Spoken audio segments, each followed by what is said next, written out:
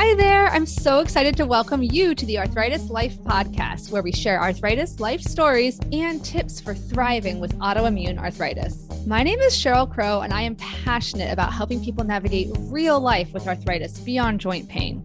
I've been living with rheumatoid arthritis for 20 years, and I'm also a mom, occupational therapist, video creator, support group leader, and I created the Room to Thrive self-management program. I am so excited to help you live a more empowered life with arthritis. We're going to cover everything from kitchen life hacks to navigating the healthcare system to coping with friends who just don't get it. Seriously, no topic is going to be off limits on this podcast. My interviewees and I share our honest stories of how chronic illness affects our lives. This includes discussions about mental health, sex, shame, pregnancy, body image, advocacy, self-acceptance, and so much more. You'll hear stories from all ends of the spectrum, from a person who's living in medicated remission from psoriatic arthritis to somebody living with severe mobility restrictions and severe pain from rheumatoid arthritis. You'll hear how people manage their conditions in different ways, like medications, mindfulness, movement, social support, work accommodations, and so much more.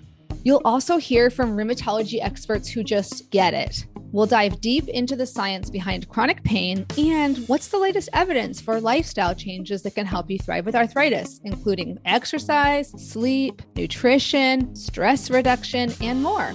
This is your chance to sit down and chat with a friend who's been there. Ready to figure out how to manage your arthritis life? Let's get started.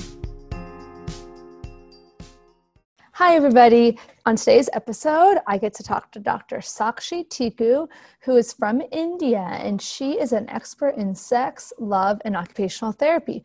So we talk a lot about how people with disabilities can experience pleasure and intimacy while still coping with whatever symptoms that they're having from their disability. And it actually goes so much deeper than that. We talk about how to love yourself and how to validate and prioritize your own pleasure. And I just loved talking to her, and I can't wait to share this episode with you. So let's get started.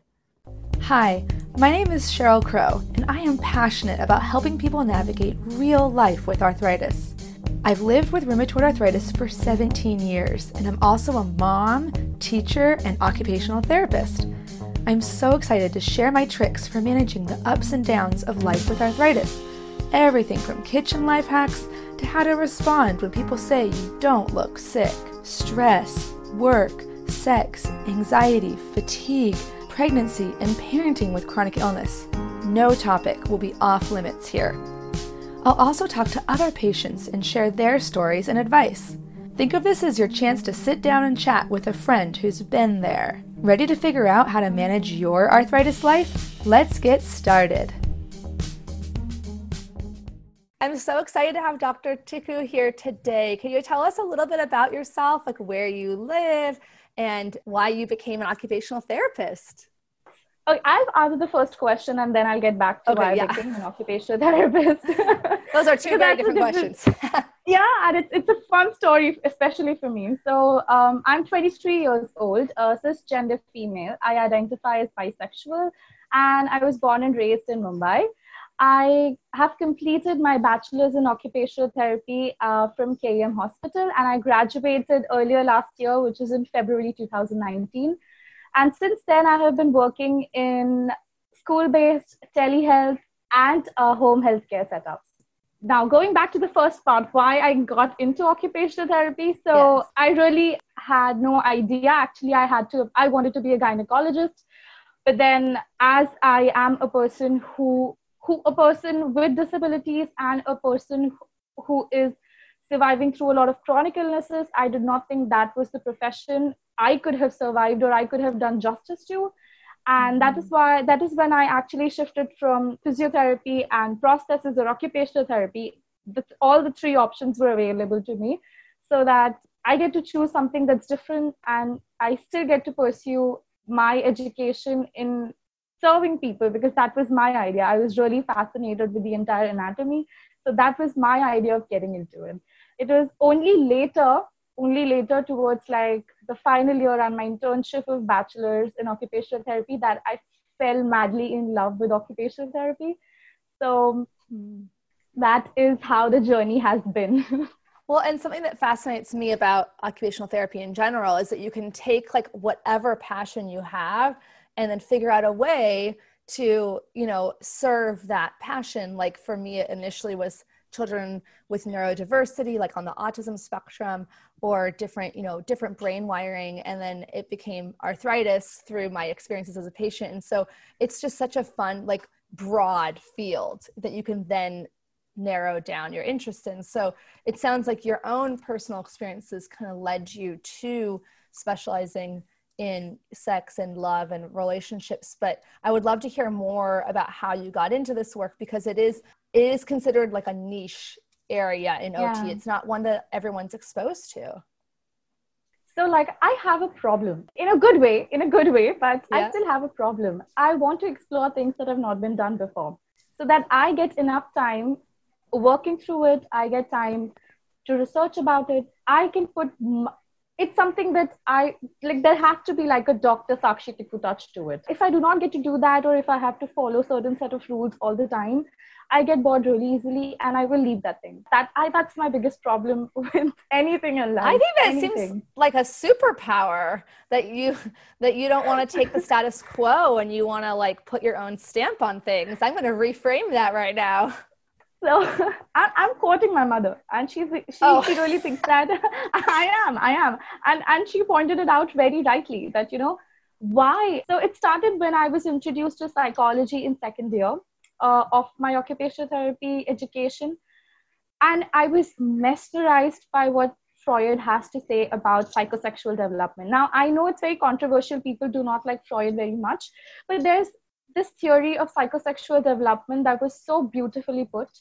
And it still makes me wonder if we are talking about, and that was also the time when we were still learning about occupational science. So if we are talking about science and sexuality, would it not be one of the occupation that the person would be getting into? So, which is what led me to actually scan through Pedretti. We were referring Pedretti textbook during the first 2 years of our education. And I saw a beautiful chapter written as sexual dysfunctions and how are you going to treat it in occupational therapy? And the entire 5 to 6 pages had these beautiful pictures. It was talking about what positions to take, but nowhere did they actually mention what an occupational therapist would be doing. Right? Theory, but not practice. Sounds like nothing at all. I mean, if you go through any other chapter in the textbook, okay, I love Pedretti. And if you go through any other chapter in the textbook, you have so much of content. I know I have went back to Pedretti just to treat my patient again, and it has been so informational. But when it came to sexuality, I was blank. And I was like, okay, toys. Okay, I need to be going through that. Okay, I need to be doing some modifications. But what kind of modifications? You are not even using the word activity analysis over there, whereas you use that word every other time, every second time in every other chapter. And you did not use those words there.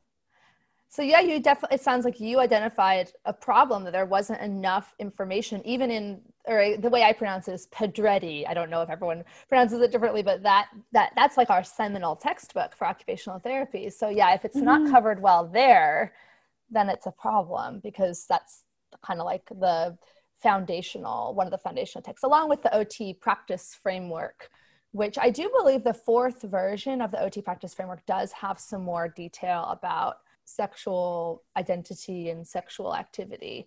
But yeah, so you were fascinated by the fact that there wasn't a lot of, or let me try to paraphrase. It sounds like you were fascinated and kind of irritated in a way that you turned into productivity. You were productively irritated at the fact that it's very I'm sorry to project, but it's so similar to me to be like, because the reason I did Arthritis Life is I was irritated by the lack of resources for people with arthritis. It's particularly inflammatory arthritis, not osteo wear and tear, but the kind that you can get when you're younger and that has fatigue and everything. So yeah, I think noticing something that frustrates you or irritates you and that you think isn't good enough is a great motivator, if you're the kind of person that likes to solve problems, which sounds like you are. See, you solved the entire thing. Oh, yay. So then how did you learn more? How did you kind of get to where you are now? Not to say that you're like, no, everyone's always a work in progress. We're always learning. But what are some of the things that helped you? If that textbook wasn't the most helpful, what did help you learn more? I say this as like a pro and con. We have a liberty of being with our clients. So we get an early on exposure. We have direct hands-on expertise and exposure with our clients, obviously supervised, but then by the, like towards the end, like by the time you get to your final year and your internship, you are all on your own. And they expect you to know things. And now suddenly you are like from a cocoon, like from a really shielded shell, you are directly put in front of the patient and asked to treat everything. And then you need to get into the whole holistic idea of how this needs to be done and how it's supposed to be done. And then when you start working with the interdisciplinary team, you do realize that they are not mentioning certain things, or like when you actually perform standardized assessments on them, you do realize like you do find certain sections which talk about intimacy, which talk about fine motor dexterity, or things like that. And the moment you go on and in generally, like when I used to ask them, this is also the area that we could help you with. If you are interested, you can come to us. There would be nurses and there will be a surgeon who can help you out with this. And we will always be available here. And the first time that I heard this back from, so I was in a community-based setup then, and that was my first client in my final year that I had asked them that if you are experiencing a fairly young woman, identifies as woman. And I asked her if this is something that has been hampering with your intimate life as well, apart from some ergonomic modifications. I also suggested that if this is the area that is concerning you, I can definitely help you with certain things that you could do better. And I did not start with bombarding her with information that, I can do this and I can do that. I just gave her resources or people she could go to in case she also wants help in that area. And she very randomly, she said that you are the only person who has asked me this. And I have been coming to this hospital for 2 months now. And nobody cared about it. And I took this thing and I've continued it for like that 1.5 years of my college. And the experience has been amazing. The response has been amazing. And I cannot believe how confident it makes you. Like the first time you become so awkward. And you so awkwardly frame it because you do not know if your client is going to get angry because how dare she ask me about this. But then the response was very nice. And some of them actually say that we may not be comfortable, or, we'll prefer some elder therapist, or we do not want to talk about it. We are not experiencing anything of that sort. And so that's completely fine. We'll sit here. If at any point, if you think that you'll need us, we'll still be here. And I think so many therapists, occupational therapists or others, they, like you said, they feel this initial awkwardness about bringing it up. But like you said, it could literally just be a question, a simple question of, not everyone knows, but sexual activity and intimacy is something that occupational therapy can help with. So if that's something that you want to discuss further, I'm happy to talk to you about that. It doesn't have to be like, hi, I'm going to give you a 10-minute spiel on sex and why it's great. Like it doesn't, it could just be a question. And the fact that no one else, like you said, has asked that makes it so important for us to. I mean, I think there's so many misconceptions. Like I know I did a skilled nursing internship where it was people who are older adults, quote unquote, in other words, elderly people. And a lot of times people assume, oh, well, they're quote unquote, they're old, they're not having sex. Well, that's not true. If you have a hip replacement, you need to know how to engage in sexual activity if that's what it's important to them. And I will say spinal cord injury seems to be the one area that everyone for sure mentions. Talks about. Yeah. And I did have an internship in spinal cord, but what I think is funny is I think that there's kind of these layers of like intersectionality, right? Because mostly men get spinal cord injuries. And so it's like, interestingly, when it affects men, everyone talks about it. But what about, anyway, that's a little soapbox. But you're saying the setting that you've been in is, you said community-based. Is that an outpatient community-based or community-based like hospital? Oh, okay. So we usually have like in situ or within the hospital.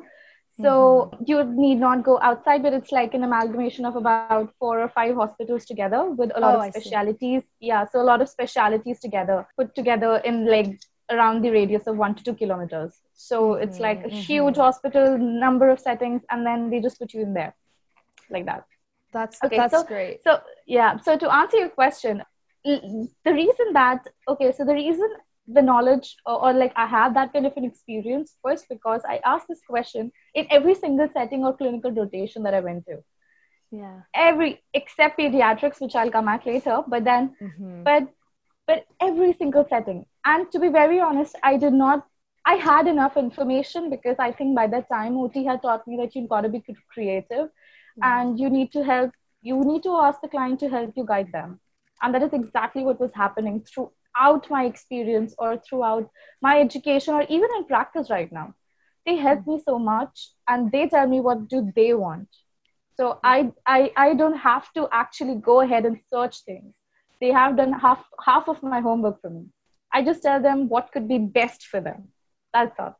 No, that's so perfect. I think even the AOTA, the American Occupational Therapy Association, on their front page of their website, it says, or if you go to About OT, it says, we don't ask what's the matter with you. We ask what matters to you. Matters and I thought to you. that's such a great, yeah. And I think I think the majority of people listening to this podcast are people with arthritis, living with arthritis, but there was also quite a few occupational therapists listening too. So hopefully this is interesting to both camps. But I am curious, now you started your own company, Sex, Love, and OT, doing education and providing tools and advocating for people's sexual pleasure and rights. And there's just so many things I want to ask you about that. Let's first start with, what are some of the barriers that people with disabilities in general and chronic pain specifically, what are some of the barriers people in those populations have with sexual participation and intimacy? I think it differs from what kind of diagnosis you have or what it is. But then most of the times it's the fact that something's really wrong with them, and the fact that they have a disability right now, they suddenly shouldn't be thinking about anything sexual, or they no longer are this person who can be perceived as sexy. This has been one of the major things. Forget pain, forget everything else. I think this has been one primary thing, I haven't thought about that. I mean, I get this response all the time. I haven't thought about that. Is it okay to think about it? And I'm like, you tell me, is it okay or not? Because I cannot tell you. I'm just asking if this is what you've considered, or how are you trying to keep yourself happy or content, or, trying to stay in touch with yourself, with your body. How are you trying to do that? And they always say that we no longer perceive ourselves as a sexy being, or should we be having sex? Is it safe? Is it not going to, exaggerate our disability or any of the symptomatic things at the moment? Is it going to aggravate it in some way? And I'm like, where are they getting this kind of information? Where? Who is saying all these kind of things? I think it's the culture, right? Like, how often are you, and obviously, so you're in India, I'm in the United States, but, the representation of people with disabilities is often in the media, which is where we get a lot of our ideas of what's quote unquote, what's normal and what's expected is, there's a lot of these, like, what do they call it? The savior narratives, where the person with a disability is sad and they're unhappy, and then the able-bodied person comes and saves them and makes them more normal, and now they're happy, and it's like, or the doctor comes in and it fixes Timmy's legs and now Timmy can walk again and everyone's happy, but there's just not a lot of representation. I think that's one of the reasons. It's very complicated, like you said, but if you don't see people in the wider media, someone with a congenital limb difference, I think there's a lot more. Like, I'm 38, so when I grew up, there was so little representation there. It was like they were starting to have a political correctness around showing people in wheelchairs, which was a start, but it was nothing else. It was like, just, okay, there's some people in wheelchairs anyway, everyone else, like, it wasn't very deep. But now, like, I've seen, for like Target or other like giant companies, they'll have someone with like a congenital limb difference where they have like one whole arm and one arm that's not developed below the elbow or something like that. And so hopefully, I'm kind of rambling, but hopefully, through time that's becoming, and social media, there is a campaign I saw, something like people with disabilities are sexy. Do you Do you know what I'm talking about? There are people who Yeah, yeah. I forget what it's called, the hashtag, but I'll include it. I'll find it included in the comments because, you know, that is so empowering to people to see pictures and stories of others. So sorry. So your train, I didn't mean to ruin your train of thought. So you're talking about like you're so right. It's not just the physical. It's not like, oh, I'm in pain, therefore I can't have sex today. It's like, it's so deep. It's so about like my identity as like a sexual being, you know, is so altered by having a disability potentially. But what are some of the things then what are some ways that you've worked on that with people, I guess, or advice you have for people who are struggling to not feel sexy because of their condition? Before I go into it, I usually, whenever I meet my clients or I have met my clients, I usually talk about this concept where we define dysfunction with DYF or dysfunction, DIF, where the only difference is, are you trying to dis your functions or is it actually a dysfunction? So this I love that. that was one of the wordplays that I have with my clients who do understand English, but if not, then I have the same in my local vernacular, that is Hindi. So every time we have this conversation, I ask them that, you know, what is it? What do you think it actually is? And then I walk them through it. And, you know, some of the symptoms, it usually falls under the area of dysfunction. Most of the times it's that DIF function. So the moment you start asking them to, you know, talk about it, you know, have you thought about it? Or, you know, now that today you will be doing, like while you will be stretching out a little bit, maybe you try to add a little bit of moisturizer later on, or, you know, just give yourself a very, very slight massage, which does not contraindicate with your condition right now, but then in a way that does give you a lot of tactile experience and a sensory experience as well. But then it helps you get back in touch with your body. It does not mean you go back today and, you know, let's get it done. Let's have sex tonight. But no, get in touch with yourself. You know, have you just tried to, you know, dress up sexy?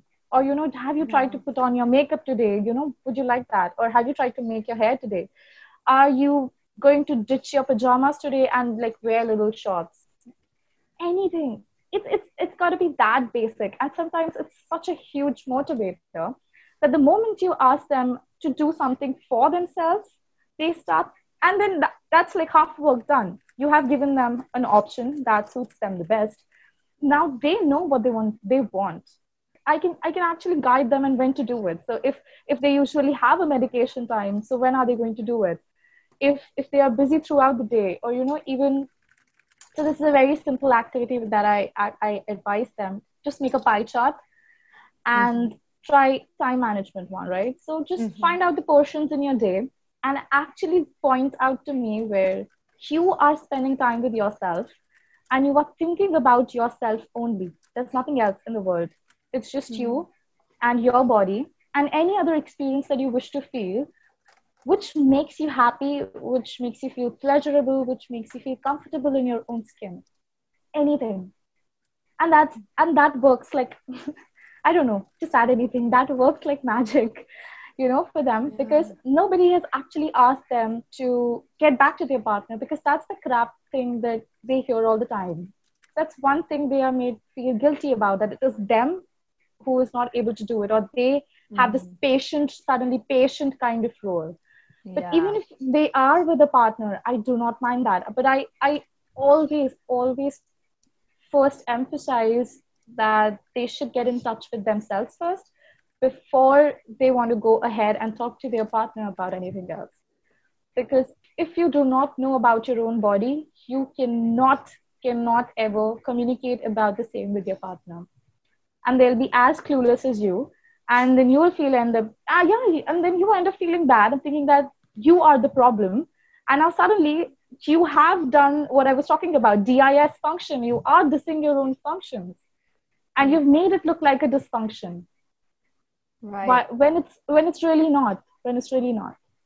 That's so beautiful. Like, I think also spending time on yourself and focusing on your own pleasure, it like covertly or implicitly communicates to yourself how worthy you are, you know? And I think a lot of people with disabilities that I've talked to have ended up feeling that they kind of owe it to their partner. Like, you know, sex or intimacy is something that they do for their partner so their partner feels good. And I have to say, I grew up in an era in the 80s and 90s where it was basically like, sex is something, and I'm straight, so sex is something, the message I got, sex is something that boys like, and girls either have the power to give it to them or not.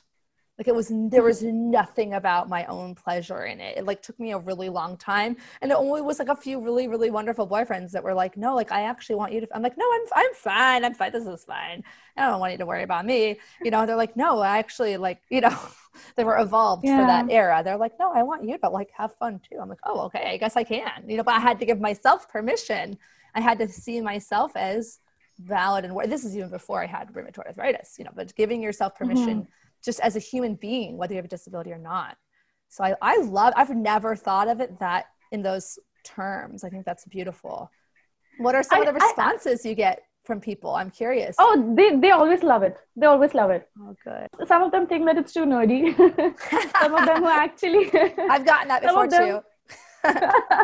The ones who know what I'm talking about, and those who, so like when you're in India, you do not usually get a lot of people who are very, very educated. But then now that I've started my practice, apart from the government hospital that I was initially studying in, now it's much more approachable to people who do understand English or who have the basic understanding of how to access internet or how to book an appointment. So they usually get that and they're like, oh, this is nerdy, but it's cool in a way. So I'm like, that's me. Yeah, I don't know all of the norms in the area of India that you're at, but I know that in some parts of the world, you know, there is not a lot of sex education for youth. Or not a lot of parts. It's nowhere in India. No, I know. Where you're... Only, yeah, you're right. There's some super liberal place, maybe like in San Francisco, they're giving good. I mean, I've heard of some really good like sex positive. Oh no, it's like the Netherlands, right? It's like certain countries in Europe are doing a really good job normalizing it like from a young age.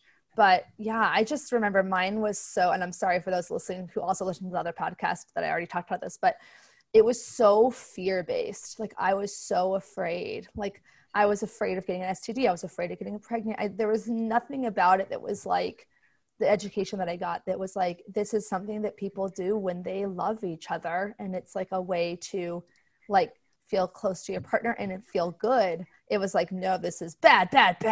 People do this. If you do this, you're going to die, you know? And so it took me a long time to give myself permission to have pleasure, basically, for many reasons. And I was not one of those kids that most kids are like, it won't happen to me. No, I was not. I was like, it will happen to me. That all worked, quote unquote. It had the intended effect it was supposed to be, which is scared me away from ever doing any drugs or having sex, which is like, so it obviously like that's adaptive in some ways. Like I didn't die in a drunk driving accident that I was causing or anything like that. But it was an exaggerate, you know, I have anxiety disorder and this is like kind of a example of that. It was an exaggerated response to a threat. Response to it, yeah. Yeah, but the threat was communicated as way worse than it actually, anyway, yeah. Go on. So, no, but I get it. I completely get it. And I have this question asked every time, and they do bring up what it is like in India. And, you know, to do something of this sort, or, you know, to even just say sex, the word sex, if you say that, oh my God, people will be looking at you as if you're a criminal. And, oh, it's that bad. And they always ask me, how did you grow up? Or, you know, your household will have been really cool. Your parents, they must have been really cool. I'm like, no. Actually, it's the opposite. And they still believe that I am not supposed to kiss somebody or, you know, try to be in relation with somebody else beyond marriage. That's not allowed. It's still not allowed. Just because I practice this and just because I have advocated about it enough in my home, there are certain cultural beliefs that my parents have. They have some values that they try to inculcate in their children. And that's something that they have learned. Right? Yeah. So I do not have any right to say that you are one of those people who have ruined it for our generation. I cannot be saying that. At this point in time, I can confidently talk about sex with my parents. So after this 2 years of advocacy, and it started with home. I had to tell them that this is the area that I'm interested in. There's not much done, but then I'm trying to pursue it in whatever way I can. I'm not sure what will happen, but I'll try.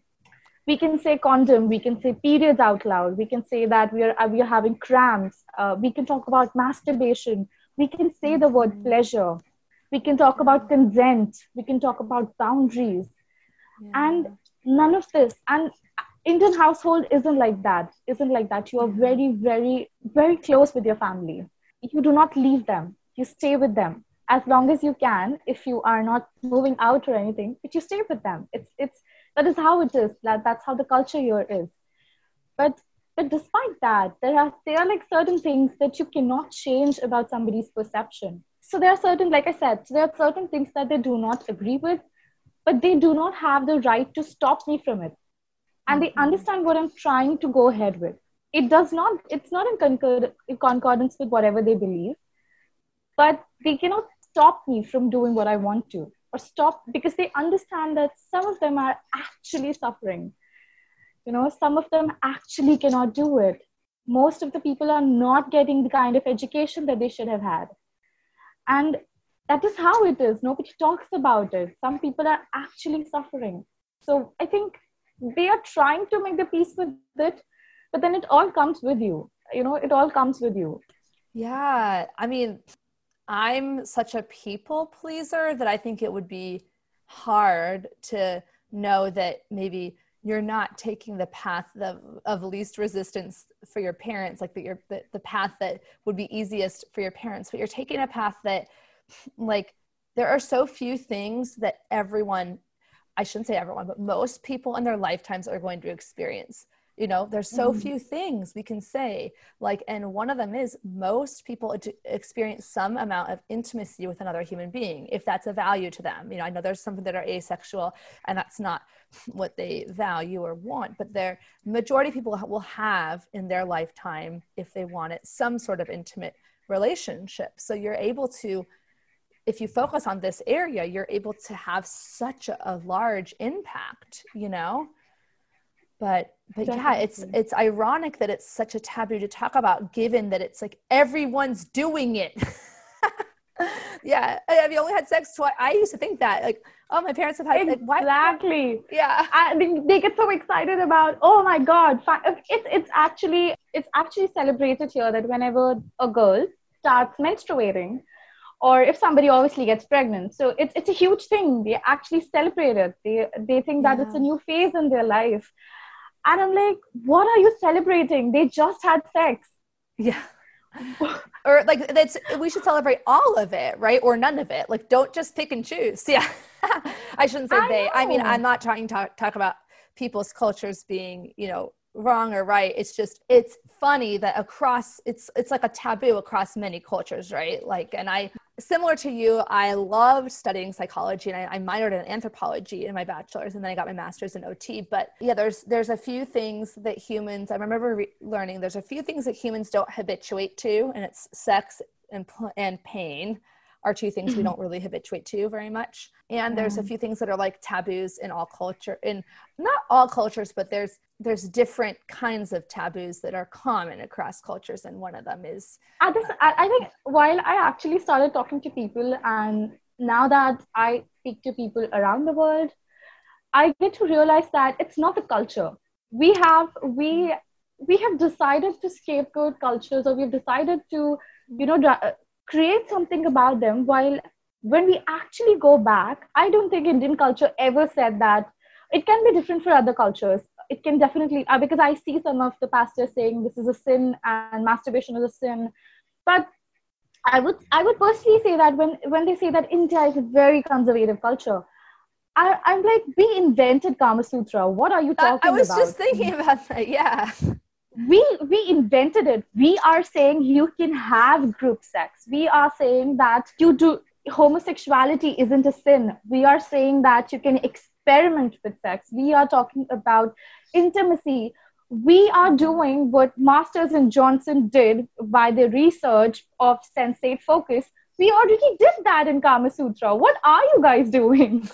So it's most of the times it's not the culture, but the way people have decided to perceive the culture. It was supposed to be something more delicate. It was supposed to be something more sacred, something that has meaning. And it is like that. While I was researching back the cultural narrative of sexuality in India, we consider sex work valid. They say that it's actually a noble job, and then there would be this person who has the capability and who has the expertise and the skills to create that kind of an arousal for some person, which in itself is considered a good skill. You can do it with just the purpose of surrogacy. If somebody cannot do it, you can do it for the purpose of surrogacy, and that's a valid profession. You can just do it for your own pleasure, and it says that you can do it for your own pleasure. So I don't know what happened and where is our culture saying that you cannot be doing this. It's the way that you've perceived it in a way that, this is not supposed to be done for fun. And that's all. It's so fascinating. I'm sure that there's, books that can be consulted about how did things evolve.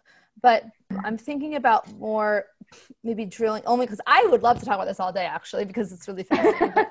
Later. Yeah, later. That'll be offline. But in general, you mentioned, so I'm trying to think back to like tips and tricks, because I know that's what some people kind of are looking for, especially people with arthritis who it's not just the physical pain, but it can also be, like you talked about, your identity as maybe less than. And so one of the things that I remember learning a little bit about, but I would love to hear your opinion on is, what's the difference between like intimacy versus like sexual activity? Like intimacy mean in the sense of an intimate relationship between two people on like an emotional level. Does that make sense?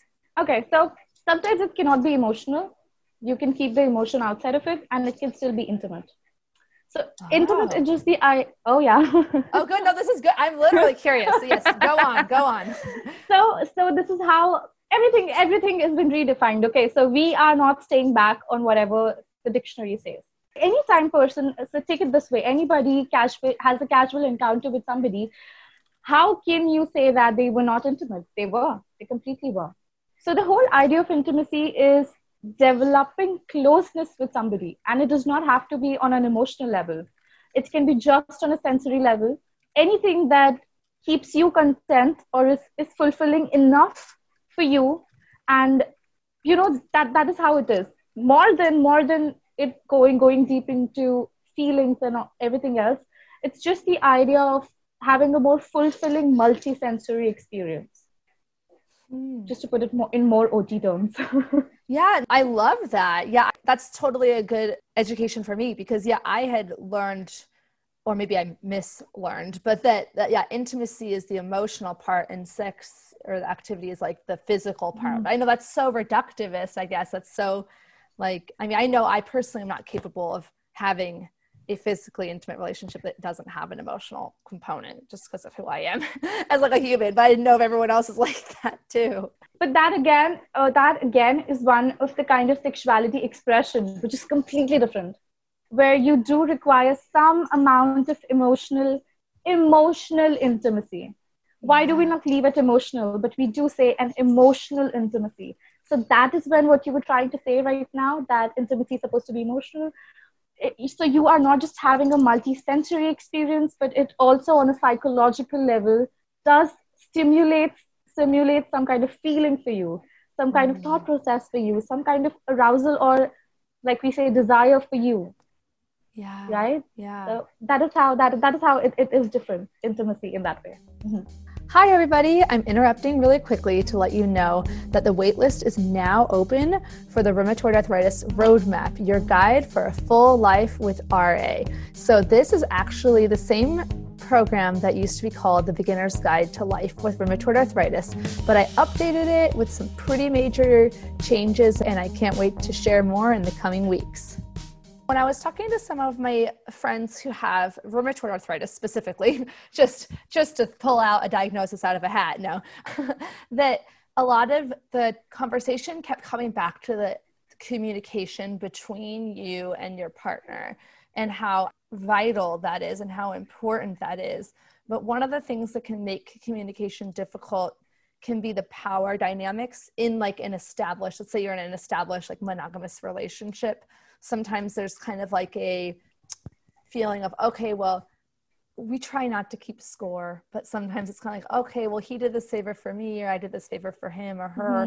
Do you have any tips on just any overall communication, but also like navigating some of those potentially power dynamics in the relationship where maybe one person's able-bodied and one has a disability?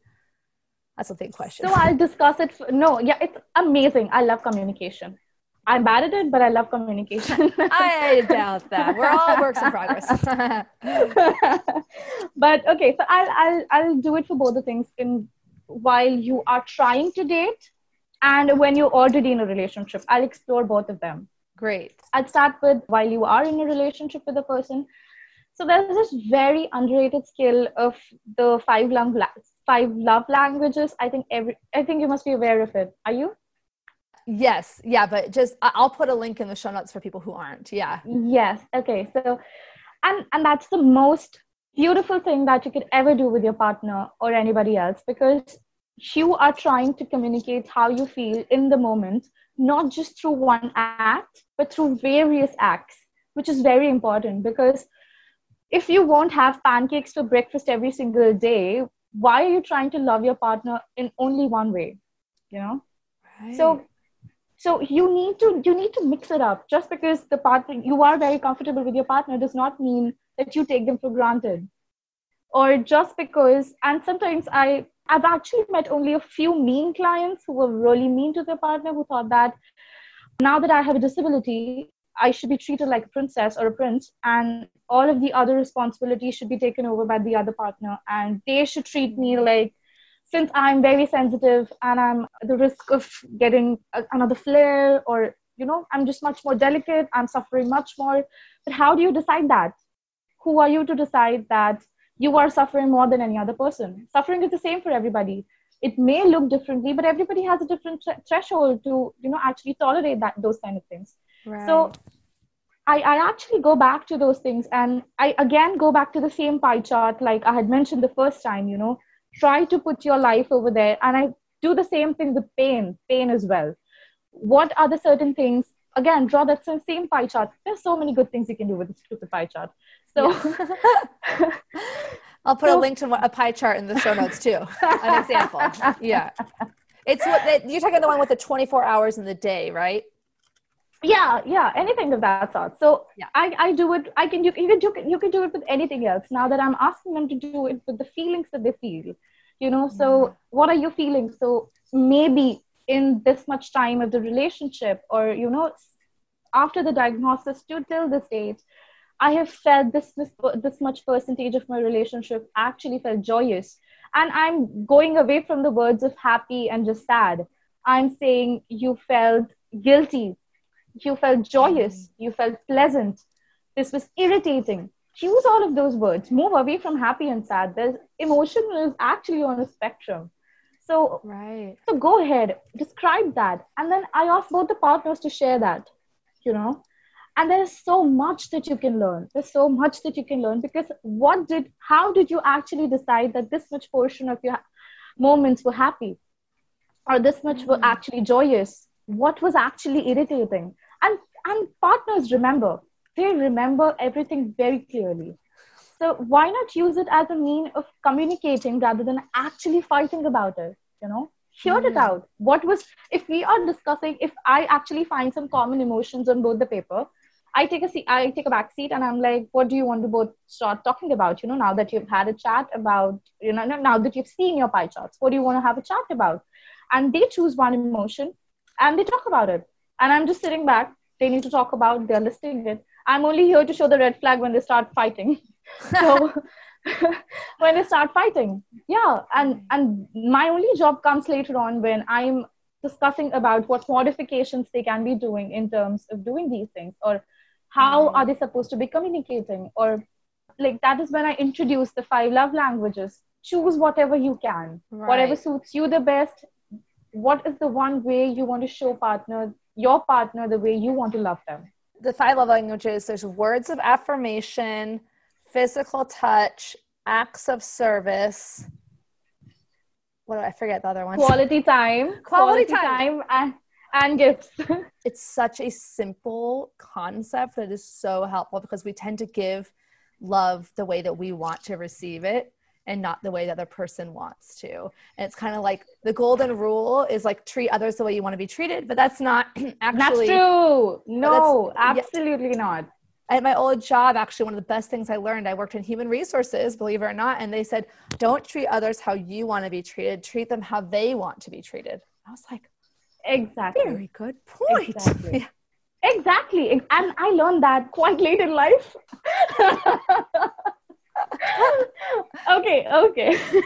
Sorry. But like I said, my life has just started, but in this life, in this lifetime, it still took me such a long time to realize that. And that's so bad.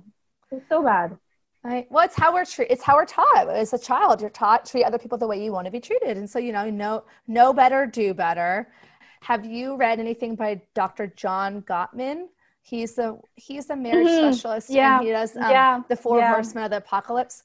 That has been super, super helpful. Amazing. My husband and I. Amazing. And it's the same kind of thing where it's like there's the 5 love languages and then the 4.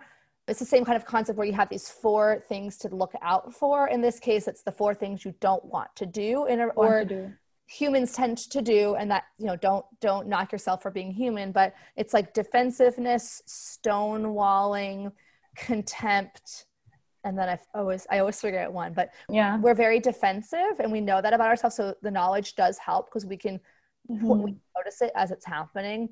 And then stonewalling defensiveness is where you're so concerned with defending yourself that you don't look at your partner's perspective because you're focusing on you and why you're right, which is not good. And then stonewalling is where it's like someone just refuses to engage. Like, nope, there's a wall here.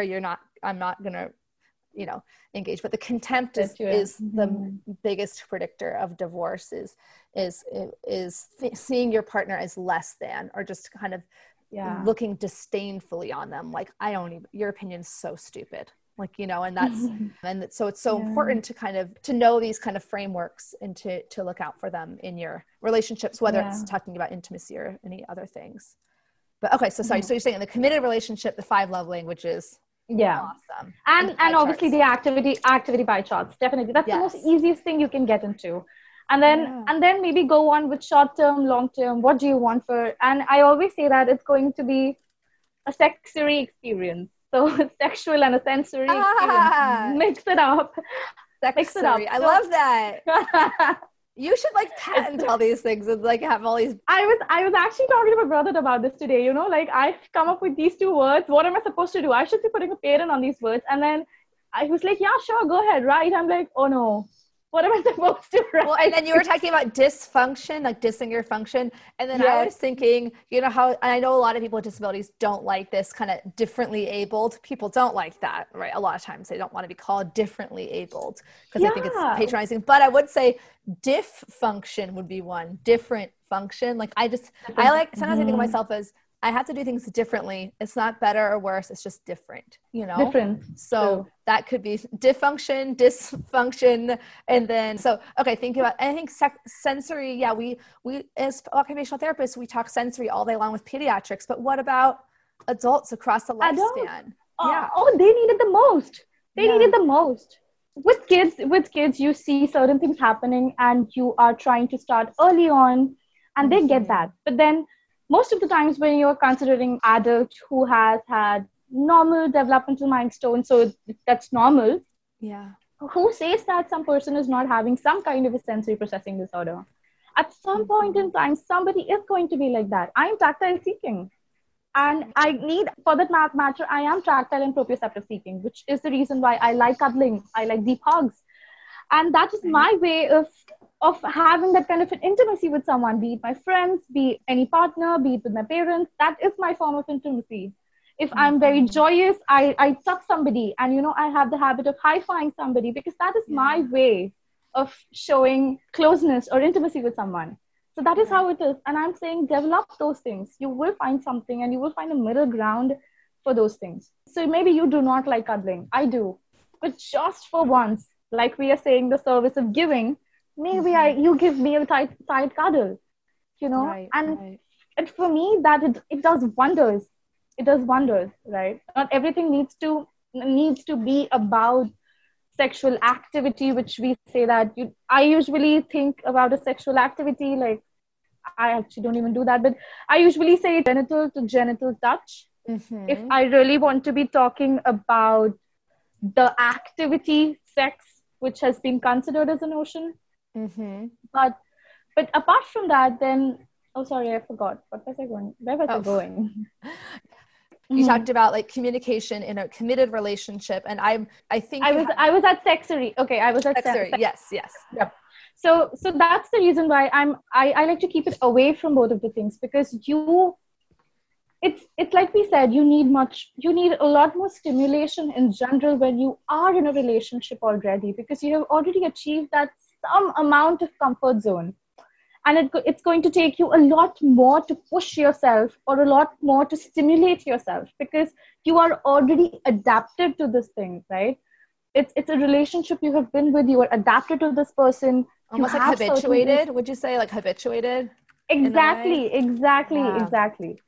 So once that's done, you are going to need a lot. You have to put in a little more from your side to show, or to be in touch with the person that you are with, because the more you open up with your partner eventually in a relationship, that is exactly when you start getting more vulnerable.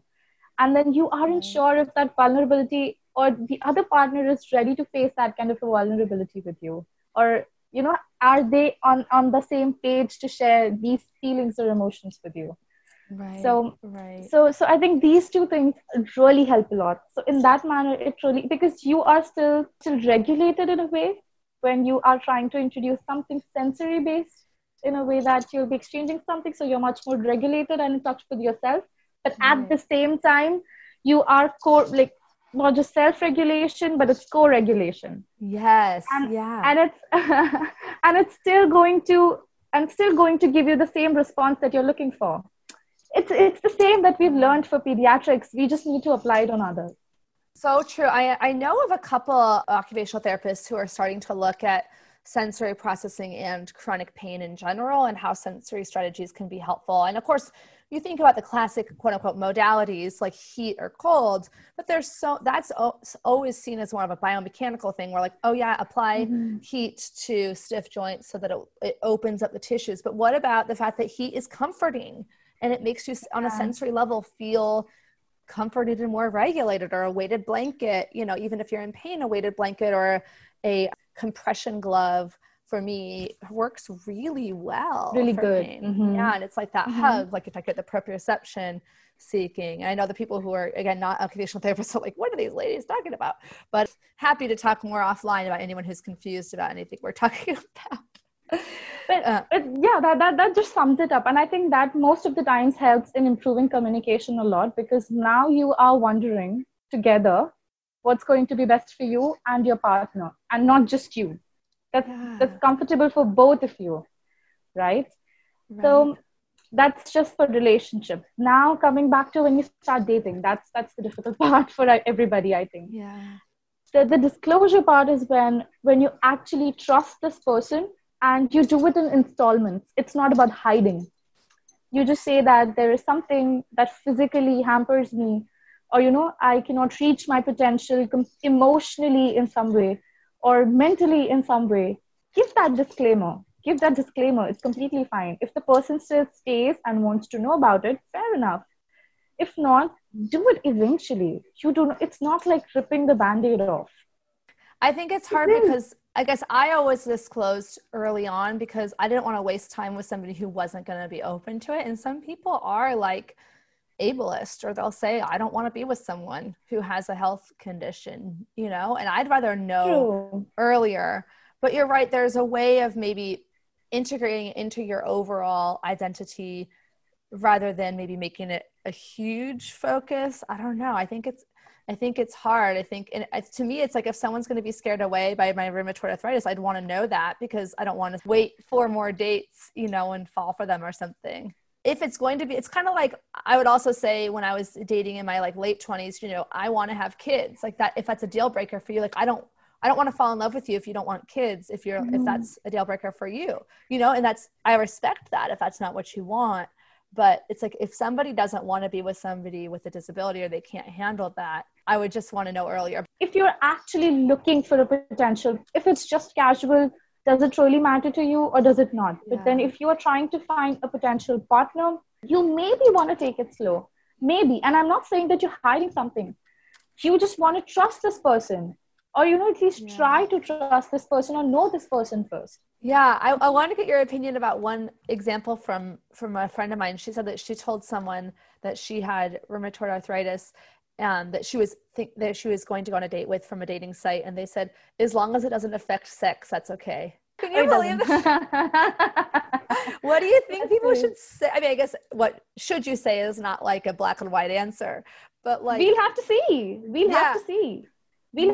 It's not just me when I do the sex. I'm confident about what I do. Let me see what you can do when I'm there. I love that. At any point, you cannot stop embracing and accepting your beautiful self just because you have a disability. I am going to have my low days when I do not feel sexy, and that's completely fine. Completely fine, and that's human. Come on. Exactly. Everyone has them, whether it's a disability or something else, like Exactly. So I think even a person who has limited mobility is interested in having or engaging in any sexual activity for that matter, as long as they are doing their bit and I'm doing my bit, we both are good at it, we can communicate and get wonderful at it. Yeah. That response should just help her out. I hope it's a her. Yeah, it was a her. Yeah, sorry. Yeah. Okay. That's great. Yeah, I love that. Well, what's funny is I was thinking about asking about some like specific tips and tricks specifically for like people who might have limitations in their ability to have different positions and stuff due to arthritis. Do you have anything of that sort to recommend? If like common things are difficulty, like putting pressure on your wrists. Mm-hmm. Okay, so I usually do not restrict them from using any kind of positions. I just say that if you are having like an active flare, just do not go very experimental with it. Try to use positions that are much more comfortable. Keep as many pillows and roll towels that are available for you. You can do that. Or the most important thing that I actually like star mark for them is that either do it in the morning or in the evening after when you've already taken your medication. So in that way, you know that your body is just a bit relaxed and it's not going to be very, very painful for you. Or if that is what you think, try to space out the activities that you're trying to do, It does not have to be penetrative all the time. You both can just have a good time with oral play or anal play and anything of that sort that just helps you feel pleasurable. And that is all. This is all for right now. So even if it does not, depending upon what kind of energy and how much endurance you have for the kind of activity, you can still engage in something and it does not have to result in, like, the end result is not supposed to be penetration. It's about pleasure. As long as you can share that connection with each other, you are good to go. Scheduling sex is amazing. I actually have adults who are actually having better sex than they ever had while, doing it spontaneously, because now with disability, spontaneous sex becomes a lot of labor because now you're trying to readjust things. You're like, no, I need to get in this position. Oh no, this is a lot more painful for me. But now when you've already put it on your calendar and you do not know what's going to happen, I usually ask them to prepare something for themselves, just have some kind of idea in your mind that your partner would like. That you would like doing to your partner, or something that your partner would like. In this way, both of them are working for each other and for themselves as well. They put thought into it. They are trying to recreate the whole moment. Plus the whole anticipation is amazing. Like I said, again, it has to be a sensory experience, and give them that with scheduling sex. Perfect. Because you are not looking for any other modifications. You are ready for this time. You have dedicated this time to be with each other, to connect with each other. And you can do whatever the hell you want when you are trying to schedule it. It's up to you. Who knows what it will lead to? No, that's so Who funny you knows? mentioned that because the panel I had talked to, they said the same thing, and that you can time your medications to knowing that you're going to have, sex at a certain time, and that also you can look forward to it. It's kind of like a vacation when you know it's coming, you can look forward. And the other thing that I thought was such a great idea that I'd want to throw out there in case there's any OTs listening to this one who didn't listen to the other, is that one of the girls decided when they were fully clothed to try out different positions in pillows and propping. And so you could separate, like, we're not trying to achieve a climax. We're not trying to actually have penetrative sex right now. We're just having fun experimenting with positions that might work. And I was like, that's brilliant. Because when you try to sometimes experiment, when you're already kind of like, aroused, and then you're kind of like, oh, but this is kind of awkward. And then you kind of lose that momentum, but you can do it as more like a physical activity. Like, hey, let's just try. And she said that they were cracking up and having so much fun together. Yeah. Sometimes in pop culture, they'll say things like, don't schedule sex. You should be spontaneous, but that's totally not true for everyone. Like you're saying. Yeah. Definitely. And people who haven't already tried it, it's actually like experimenting something new. And when you say this to them, and you really get to understand if they're going to like it or not. But my experience so far has been they like it, they enjoy it. Yeah. The whole anticipation in that, this is how it went. It's definitely going to be something new since, this is what we discussed. And it's going to be like that. So you can plan, you can do it spontaneously as well. And I think there was 4. Yes. I still have got a lot of points. You're remembering that. This is so helpful. It's great. I have to because I know that it's not going to be, one opinion or one modification or one suggestion is going to fit all. So I need to put at least 5, 6, 7 out there so that at least one people at least try using one in their practice or one in their own bedroom, at least one. So even that can be life-changing sometimes. I love it. Yes. Okay, so I think, 5th is I actually, and I actually love this part because it's mostly sensory based and it is much more adapted from sensate focus technique, but a little more modified towards occupational therapy in a way that if you are trying to use a hot pack and trying to stretch out in some way, trying to do it in a more sexy way and, maybe let the partner do it for you. And maybe you use this way to, if say you're going to do it for your hands, try to keep like a warmer, like a hand glove or anything of that sort of, just the partner can warm their hands just a little bit by rubbing the palms together and like try to hold your partner's hand. Who knows? I mean, sometimes it gets so intimate. It's the idea is that somebody's caring for you, and that sometimes works like a turn on for somebody. Totally. And it does. And there are 2 benefits to it.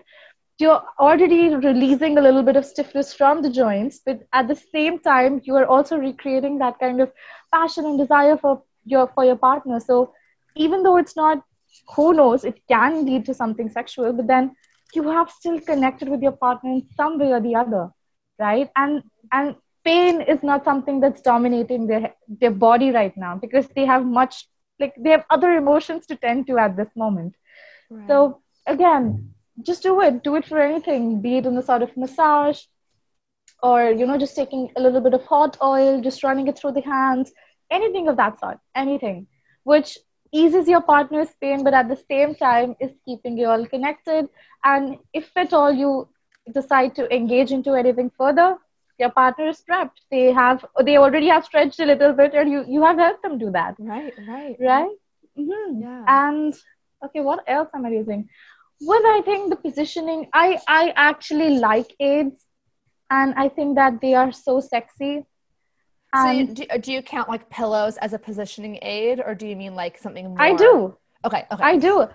I can anything apart from the usual thing. It does not have to be fancy. One of these times, the couple really, so the female really had a lot of problems. So she had this habit of keeping the fingers inside when she tried to weight bear on her hands in a doggy position. Mm-hmm. And, when you try to shift it for her, it's just a little modified doggy when you do not go back, like you are not on all your fours.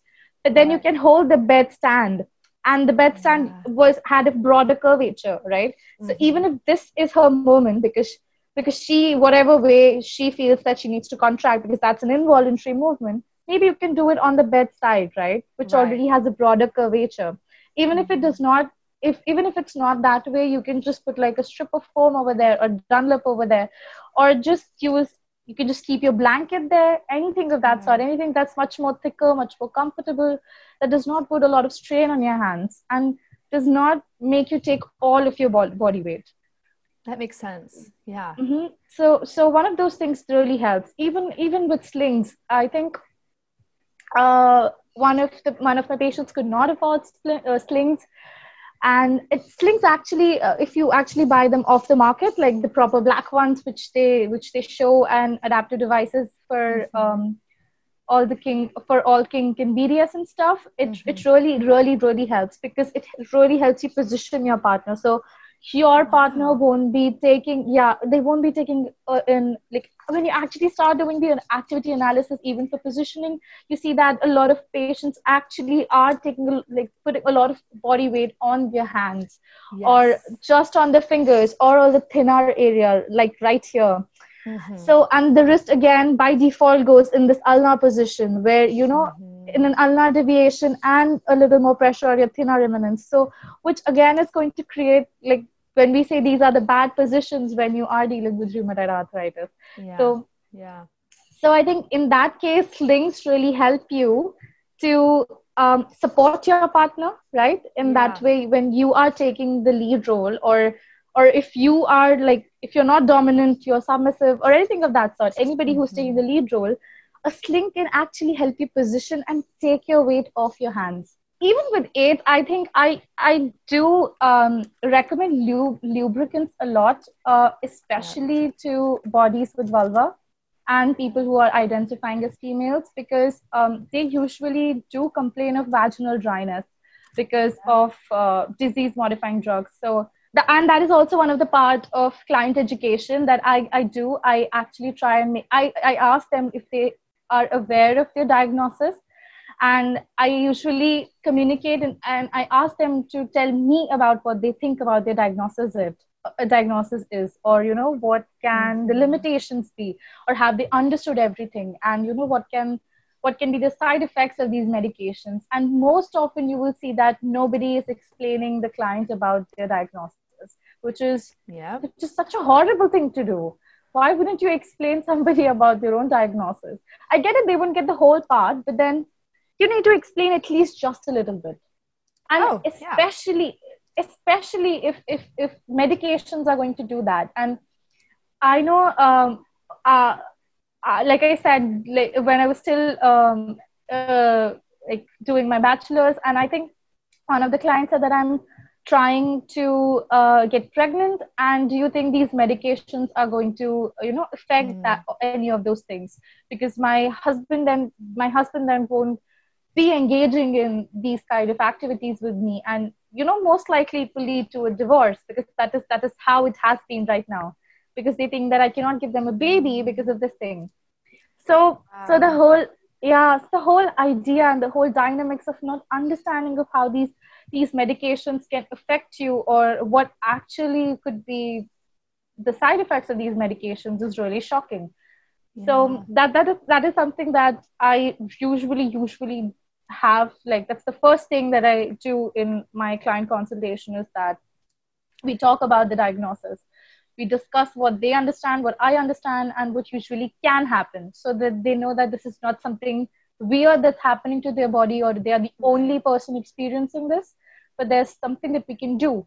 And I think that is when we started exploring lubricants. And ideally, Pedretti did say KY jelly, and then when I started learning about lubricants, and I realized that that's bullshit. Nobody should be using KY jelly. Oh, why? What's wrong with it? I'm just curious. Okay, so there are a couple of things that go into choosing a lubricant, but one of the major things is osmolality. So it's about maintaining apart from pH and every other thing, you need to maintain the concentration of your skin when you are using anything else. So it's like the whole osmosis process, if you're familiar with. From the larger concentration, it goes to the smaller concentration, things like that. So KY jelly, so the ideal, actually the epithelial surface or the human skin surface is actually going to have an osmolarity of somewhere around 300 osmoles per kilogram. That is the unit. And KY jelly is somewhere, and 1200 is the recommended one. So look at the levels. So it's 300 that your body can take, 1200 that's recommended, and KY jelly is somewhere around 2000 and above. So rather than rather than doing any good to you, it is actually going to make your surrounding skin much more drier, and it's going to make you reapply it again and again. So you are reapplying something that is not already good for you, and you're doing it in a lot of doses. And since you are using it for vaginal dryness, you have already spoiled the entire integrity of the vaginal area. Yeah. Wow. I know. It's kind of like they say certain, it reminds me of certain chapsticks you're not supposed to use because they dry out your lips. It's probably the same. Yeah. Okay. So that all lubricants are not created equal is what I'm learning. They absolutely aren't. Oh, no. Okay. And then you also want something that's paraben-free, that's sulfate-free, petroleum-free, everything-free, right? And I don't think Astroglide or KY jelly is free of any of those bad stuff. Okay, so with AIDS, I think I have one more thing, that is toys. And they usually help you a lot. Does that include vibrators? Yes, absolutely. Oh, okay, that's what I thought. Okay, sorry. I just want to make sure. No, everything. You can use anything and everything that you want. You can have dildos, you can have vibrators, you can have one that can be used. Okay, so even with vibrators, you have internal vibrators, external vibrators, something that you can put inside, like I said, inside. And then you have these suction cups. Then you have masturbation sleeves. There's so much happening with toys. And it can really help you because I know one of the clients that I had suggested a masturbation sleeve for, the partner was asking for a hand job, and it was much more difficult for her to do it because with the kind of strength it required. Now, these masturbation sleeves are incredible. You can just pour lube into it, and they already have these buds inside which can act like great stimulators. It does not necessarily vibrate. I think you can find a different kind of masturbation sleeve that vibrates, but I did not recommend a one that vibrates at the same time because I thought it would do much more damage to her small joints while she'd be holding them. But then it's so much more broader. It's so much more broader so that you are using lesser effort because you are using something else, but there's an enhanced sensation for the partner. So you don't have to use a lot of energy. Right now, we are thinking that the joint needs to be in good position. You aren't exerting a lot of pressure, and your partner feels good at the same time. All three check boxes. So it's just that they need to be more open about it. As long as they feel that, the only discussion comes around openness to using these things. As long as you provide these options, not as you need a walking stick. How can you need a walking stick? It's like that. You need to move away from the idea. Everything can be sexy as long as you think it's sexy. That's so true. That is all that matters. Anything, for God's sake, a blanket. I'm not even trying to, make everything sound like you need to go outside and buy these things. Not really. You don't have to. You can use what you already have. Yeah. Perfect. And I think that's a huge list of modifications or aids that you can use. And they usually help so much. And like the way we discussed about sexual experience, these aids actually work that way. They are enhancing your pleasure. They are saving you energy. But at the same time, it's keeping it pleasurable for both of you. You see your partner feeling good, you feel good about it. Right. And vice versa. Same. And I think the last and my favorite that I've discovered in the last 6 months is pleasure mapping, where you go everywhere. You can choose anything you want. And pleasure mapping actually includes the whole bunch of modalities and everything else that I discussed here and as long as it's pleasurable, you can do anything you want. You can go ahead. can you define what is a pleasure map? Is it like, do you write down all the places in your body that are pleasurable, or all the things that you like that make you feel good? That is how we start about it. Oh, okay. So so that is when you sit down with your partner, you can just draw a picture of your body. Yeah. You can just say or talk about the parts that you find the most pleasurable, right? And let your partner do the same, right? And it works both the ways. So if I and you are doing it, you will actually write down the parts that are most pleasurable for you, and I am going to write down what I think is the most pleasurable for you. And again, same, I will write the parts that are most pleasurable for me, and you are going to put your idea as to what you think works best for me. Compare all these four charts, and that usually tells you a lot more about what you are trying to do with your partner rather than what they actually like. So now you both have mapped the pleasure together, and you both know that there are certain areas or certain spots that you had already known, and there are certain things that actually don't work for your partner, but you thought it's good. So you don't spend a lot of time there. It's going to save you a lot of energy, especially when you are in pain. There's a lot more fatigue, or you know that the medication time is not going to stay for very long, but you still want to do it. It just saves you a lot of time. That's all. That's you are not wasting you are not wasting your energy doing something that your partner does not like, but rather you are using whatever amount of energy and time that you both have into something amazing and pleasurable together. And then you explore these erogenous zones, the other zones apart from the genitals, so that you can spend some more time there. So it does not have to be anal, oral, and then let's go in. Right. So there's a lot more happening with the body. Everybody has their own sweet spots. Everybody has some area that works the best for them, or some method that works the best for them, some position that works the best for them. Let's do that. Let's go through everything that we can. That makes so much sense. Like, there's always you get into routines, especially like in an established relationship. You know, you have your little routines, and you can forget, like, oh yeah, my ears are actually like really sensitive, but like we just haven't really gotten that in our routine yet. So, you know, or like my lower back is like, I do like being touched on my lower back, but I don't always like, you know, communicate that or something. So that's such a great exercise. I love that. I love the whole technique of body mapping because it requires so much communication and the idea about what you think. And that's the whole thing and this was the biggest thing that I experienced, that everybody was saving time and energy. Yeah. And at the end result was a lot of pleasure. Right. And what better than saving time and energy for a person who is already diagnosed with rheumatoid arthritis? You have that is exactly what they need. We are trying to simplify their work, if that is how you want to again. Totally. Oh, I love it. I love it. You know, do you have any like anything else you wanted to say in conclusion? I mean, this has all been wonderful, so there's no pressure. I just didn't want to end it without giving you any final closing words. Know yourself. Do what suits you the best. And you are awesome. So that's all. Yeah. No, the confidence is the most sexy thing. Loving yourself is attractive. Let's put it in the positive. When you love yourself, it's attractive, I think. True. And I would say that I don't love myself, but the fact that I'm proud of certain things in my life, they do make me feel a lot more confident.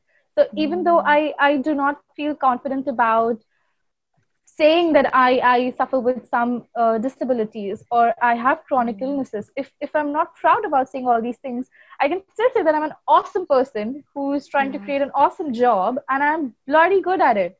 Yeah. And that's all. That's all. And yeah, disability is part of my life. Yeah, it's like a PS note, but not the main starting sentence of my life. Right. I love one of the women I interviewed just said, I have RA, but RA doesn't have me. I like to talk about living alongside rheumatoid arthritis, or living with it, but it's not like it controls me. It's just something that is true with me. Yeah. Oh, this is so great. Thank you so much. I'm going to make sure to, include all the links to your different accounts on Instagram and any ways I'm sure you're going to have people that want to get in touch with you. Do you see people outside of India at this time? I do. Great. It's telehealth. Like I said, one of those masturbation sleep adaptation was for somebody outside. That's right. Because it's still very expensive. Like masturbation or sex toys aren't very progressive here as of yet, and even the ones that are, they're really expensive. So it's only the urban population who can use it. It's not very inclusive in its innovation that way. And so yes, but then you have so many great things, and I think that is one of the awesome things that I've learned about it, and the reason why I have got such good at doing what I do is because I've got like this global exposure of clients, people, even with telehealth, if they come over here and they want to talk about things, I would spend a lot of time talking to them and, knowing about what do they like, what is it like in their culture, what is their interpretation of their culture. Right. And you just learn so much. Oh, that's so, and it is a universal experience that, true. have, true. But each person experiences it's like a paradox. It's like it's universal that a lot of people have it, but that it's still unique. Individual. Yeah. It's both. I love still that. Unique. Yeah. Thank you. This is so helpful. I think you've chosen such a wonderful niche that an important part of a lot of people's quality of life. I know. And since nobody talks about it, there's so much less information, and you tend to give out the wrong kind of information, which in turn does not make you feel good about anything at all. So it just seems like occupational therapists are so perfectly positioned because we have this biopsychosocial, right? We're not just looking at the physical, not just the positions, but we're looking at holistically at your internal mental processes of your psychological well-being and your social. This is an interaction between human beings. So I just think I'm happy to elevate, the role of OT in helping people with arthritis or other conditions have, the best sexual wellness that they can. I think that's wonderful. Like I said, we really think that there's no information out there. And to be very honest, we have all the information that we need. We just need to think about it in a sexy way. That is all. Yeah. That is all. I don't think I mentioned any of the things tonight with you that there was any different from what we would have done as an occupational therapist working with some other kind of population. It's pretty much the same. I think we just made it just a tiny bit sexy. And I think that's the only difference in my treatment approaches. I think that's all. Well, thank you so much. This is Thank you so much. It was so amazing. I think we need to have a separate date to talk about other things. Yeah. No, and I said before, like, I want these to feel like a conversation between friends. And it's funny because I feel like we do really connect. And even though we had never talked before today, it is so funny to me. But it was so much fun. It's so amazing. Okay. Thank you. I'm going to stop the recording, but we can keep talking for a second. Thank you so much for listening to today's episode. Don't forget to check out my latest courses and resources on myarthritislife.net. This episode is brought to you by the Rheumatoid Arthritis Roadmap, your guide to a full life with RA. It's my comprehensive online education and empowerment program. I'm so excited about it. And to learn more, go to www.myarthritislife.net. You can also connect with me on my social media accounts on Instagram, Facebook, Twitter, and even TikTok. Check out the links in the show notes. Thank you so much for listening to another episode of the Arthritis Life podcast. This episode is brought to you by Room to Thrive, an educational program I created from scratch to help you go from overwhelmed to confident, supported, and connected in a matter of weeks. You can go through the pre-recorded course on your own, or you can take the course along with a support group. Learn more at the link in my show notes, or you can always go to www.myarthritislife.net. And if you like this podcast, I would be so honored if you took the time to rate and review it. I also encourage you to share it with anyone you know who might benefit from it. I also wanted to remind you that you can find full transcripts, videos, and detailed show notes with hyperlinks for each episode on my website, www.myarthritislife.net. If you have any ideas for future episodes, or if you want to share your story or wisdom on the podcast, just shoot me an email at info@myarthritislife.net. I can't wait to hear from you.